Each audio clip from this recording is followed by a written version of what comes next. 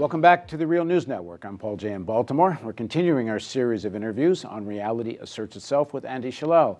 He's the owner of Busboys and Poets group of restaurants. Will soon be 7 restaurants in the Washington, D.C. area. And they're more or less the hub of most things progressive in Washington, D.C. And Andy now joins me in the studio. Thanks for joining me again. Thank you so much, Paul. So just quickly again, the Busboys and Poets was founded in 2005. In 2003, Andy founded Iraqi Americans for Peaceful Alternatives in opposition to the invasion of Iraq, and he's been very involved in the peace movement, and we're going to continue our discussion.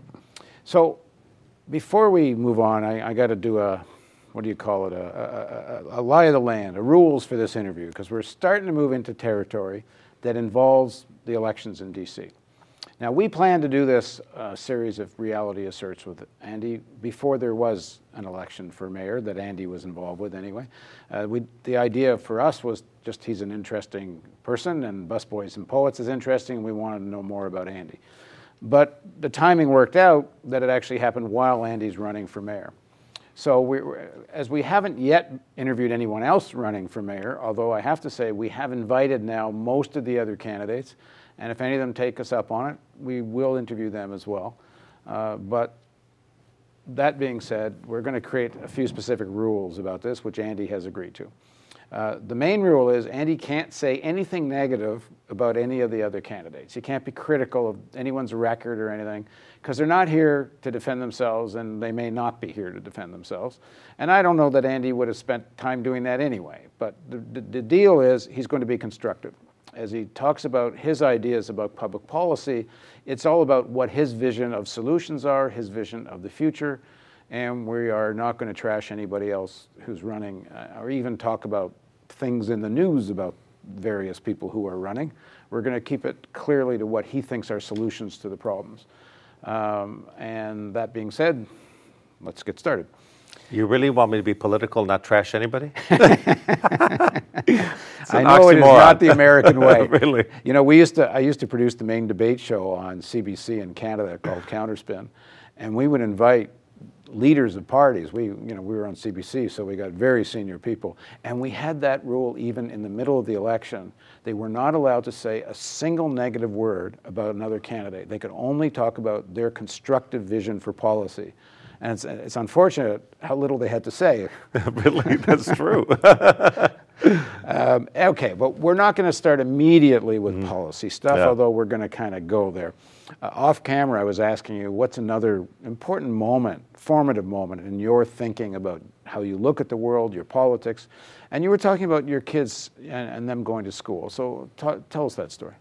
Well, you know, when you come to this country, it takes, and you've already established your identity somewhere else, it takes a while for you to give up that identity and start a new one. And so when you give up your old identity, you want to come into something that you feel really good about. You know, like I always say, I'm an American by choice. So I really am an American that takes my Americanism very seriously. And so I want to make sure that we hold this country to its values, to all the things that make it a desirable place for people to come to and live in.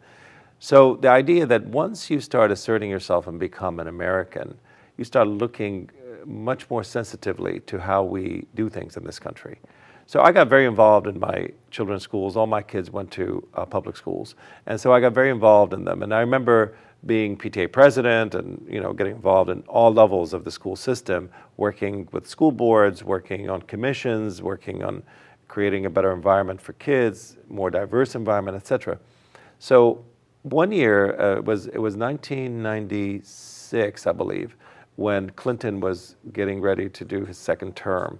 There was a moment there where there was a lot of friction between Iraq, Saddam Hussein, and the United States. And Clinton, I think, ordered some strategic attacks, some Tomahawk missiles that were sent into Baghdad and hit the airport at that time.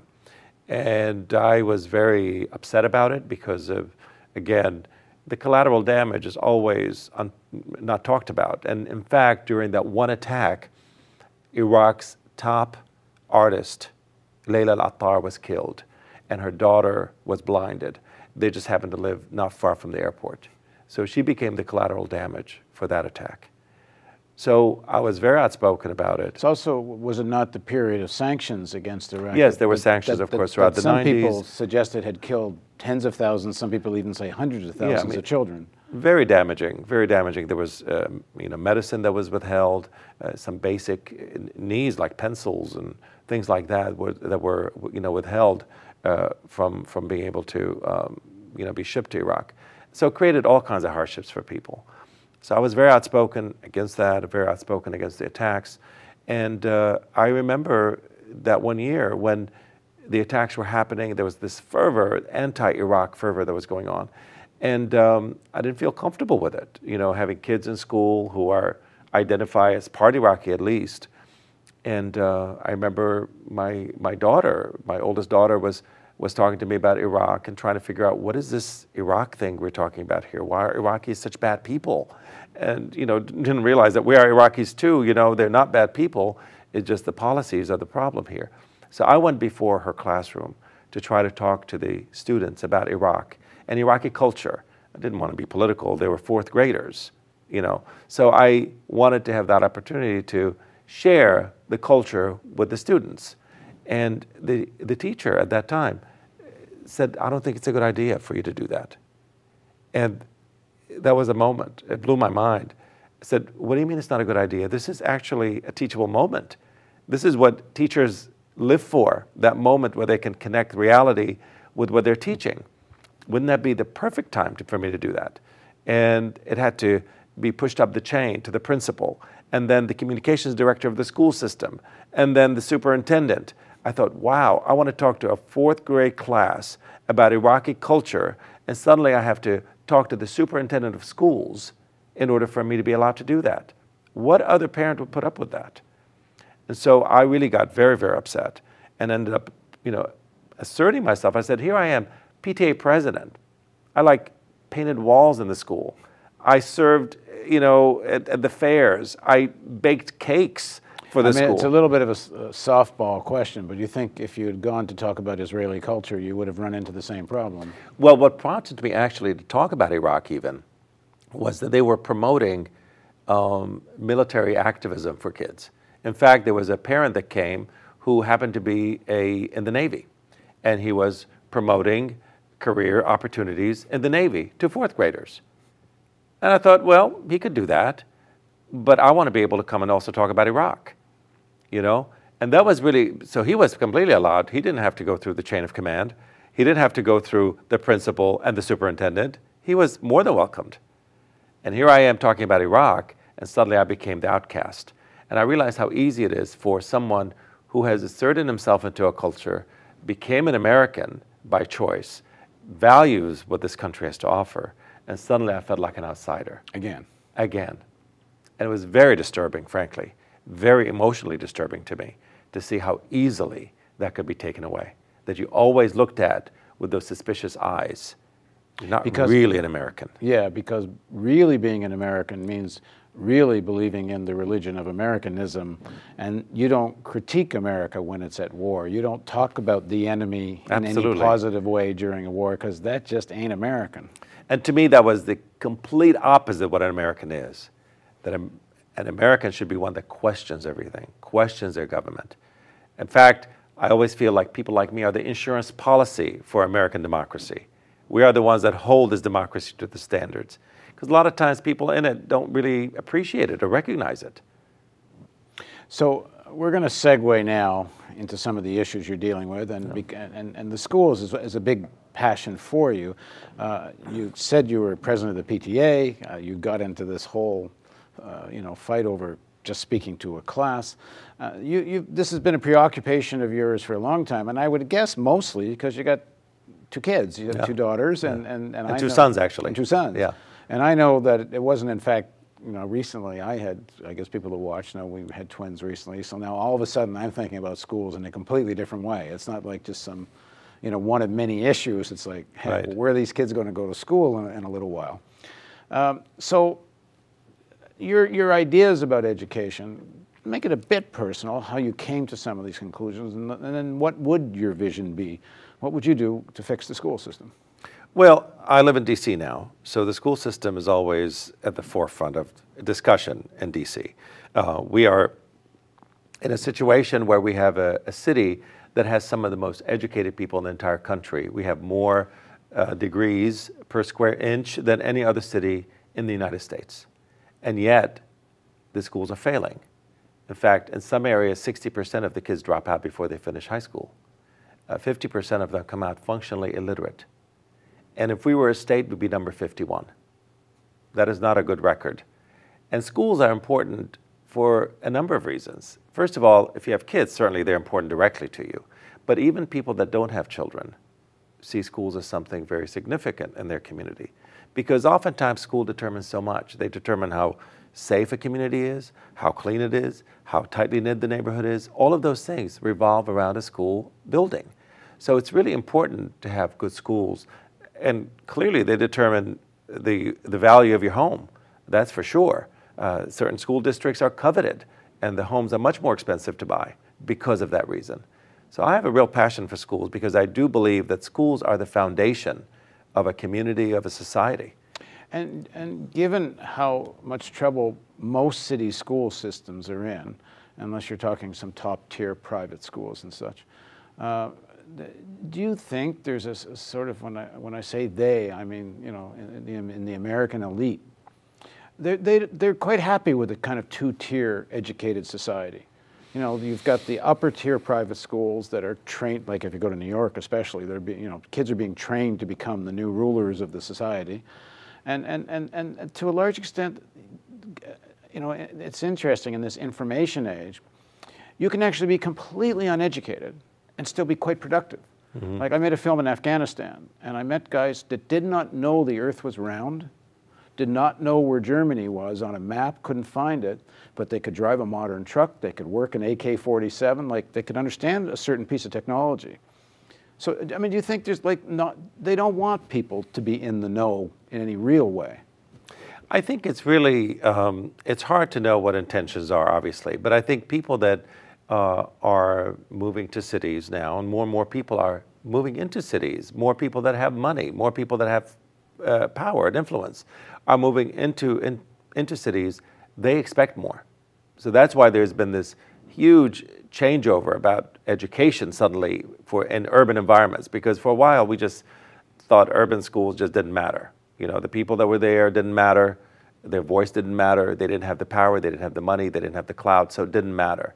And now that people are moving into cities who feel it matters, yeah, I want my kids to go to good schools, and I'm not interested in spending $40,000 a year to send my third grader to elementary school.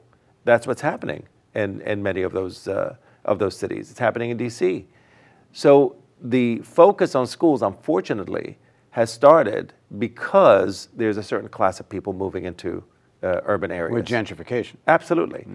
So, but what's happening in D.C., for instance, if we want to look specifically about one area that I'm very familiar with now, is that in D.C. the achievement gap has gone off the charts. The achievement gap between black kids and white kids has gone off the charts. The fact of the matter is that if you look at the school system in general, you see an increase in numbers as far as standardized tests. Now, I'm not saying standardized tests are the be-all and end-all. They shouldn't be. I'm not an advocate of just standardized testing as the only matrix to judge a school. But I am saying that if we're going to use that, and that's how what they're using now to determine what a school is doing well or not well, but let's use that matrix that they use. So if you use that matrix alone, you see that in DC public schools, there's been an increase. We've been doing well year after year since education reform of 2007. If you peel one layer outside of that, you see that the increase has been solely due to demographic changes, not that we're doing better. In fact, black kids have flattened out. The gap between black kids and white kids today is double what it was in 2007 when education reform started. Why? How did is educational reform itself one of the reasons for it? No. Education reform did nothing to improve the school system is what I'm saying. The fact of the matter is you have demographic changes that have come in some schools. No, but you're saying it's actually worse now. Well, the gap is worse. And the reason why the gap is worse is because black kids have not changed at all. They've stayed flat. It's like we have done nothing. But what we've done is we've closed a lot of schools, we've fired a lot of teachers, we've restructured schools, we've privatized schools, we've opened a ton of charter schools. And all of that has resulted in zero advancement for the kids that need it the most. The fact that you have kids that come in that have the parental support, that have the wraparound services that they need, that have after-school programs, that have a rich environment outside the school system, of course they're going to do well. That's given. So the schools are doing better when they're dealing with people in gentrified areas and, Absolutely. have that class sophistication and demand for that kind of education. Absolutely. And the schools that are in areas that have not gentrified yet are doing very, very poorly. So we've created this and I double know tier system. From what we're seeing in Baltimore, and I've seen other kinds of studies, sometimes that's quite deliberate in the sense that people that are sitting on real estate and want real estate speculation, they want conditions to get so bad people just leave, and then you build a nice, great school and bring in a whole different kind of class and often color of people. And I think that's the rumble under the surface that people are really upset about, and that's why there's been a lot of tension, racial tension especially in Washington, D.C., because people feel that tsunami coming. You know, it's like what happened in Southeast Asia, when people that were on the beach were hearing this rumble, but they couldn't figure out what was happening, but they were afraid, and there wasn't ground high enough for them to go to, and suddenly they were washed away. And the rumble now is the gentrification is moving, that people feel that all of a sudden the streets are getting cleaner, all of a sudden there's new buildings going up, all of a sudden school buildings are being refurbished and renewed. And where is everyone who used to live there? Everybody's getting pushed slowly out. Prices are getting more expensive, it's getting harder to live there. And so they get moved out. I mean, it's very relevant to Baltimore because a lot of people think that's the plan. Well, I think in most urban areas, in most cities, that's happening. You know, people have realized that cities are valuable real estate. They're important. You know, they're centers of power. And so let's push everybody else. You know, for a while there was the opposite. You know, went out to the suburbs. And now people from the suburbs saying, hey, wait a minute, this is not a good lifestyle. It takes too long to get there. You know, I have to fight traffic. I have to drive for a long time. My quality of life has diminished. Wouldn't it be nice if I lived walking distance to my office and walking distance to the coffee shop and walking distance to my friend's house? So everybody wants to fix schools, but fix them in whose interest. Right, and absolutely. In the next segment of our interview, we'll talk about how you want to do it. So please join us for the next segment of Reality Asserts Itself on the Real News Network.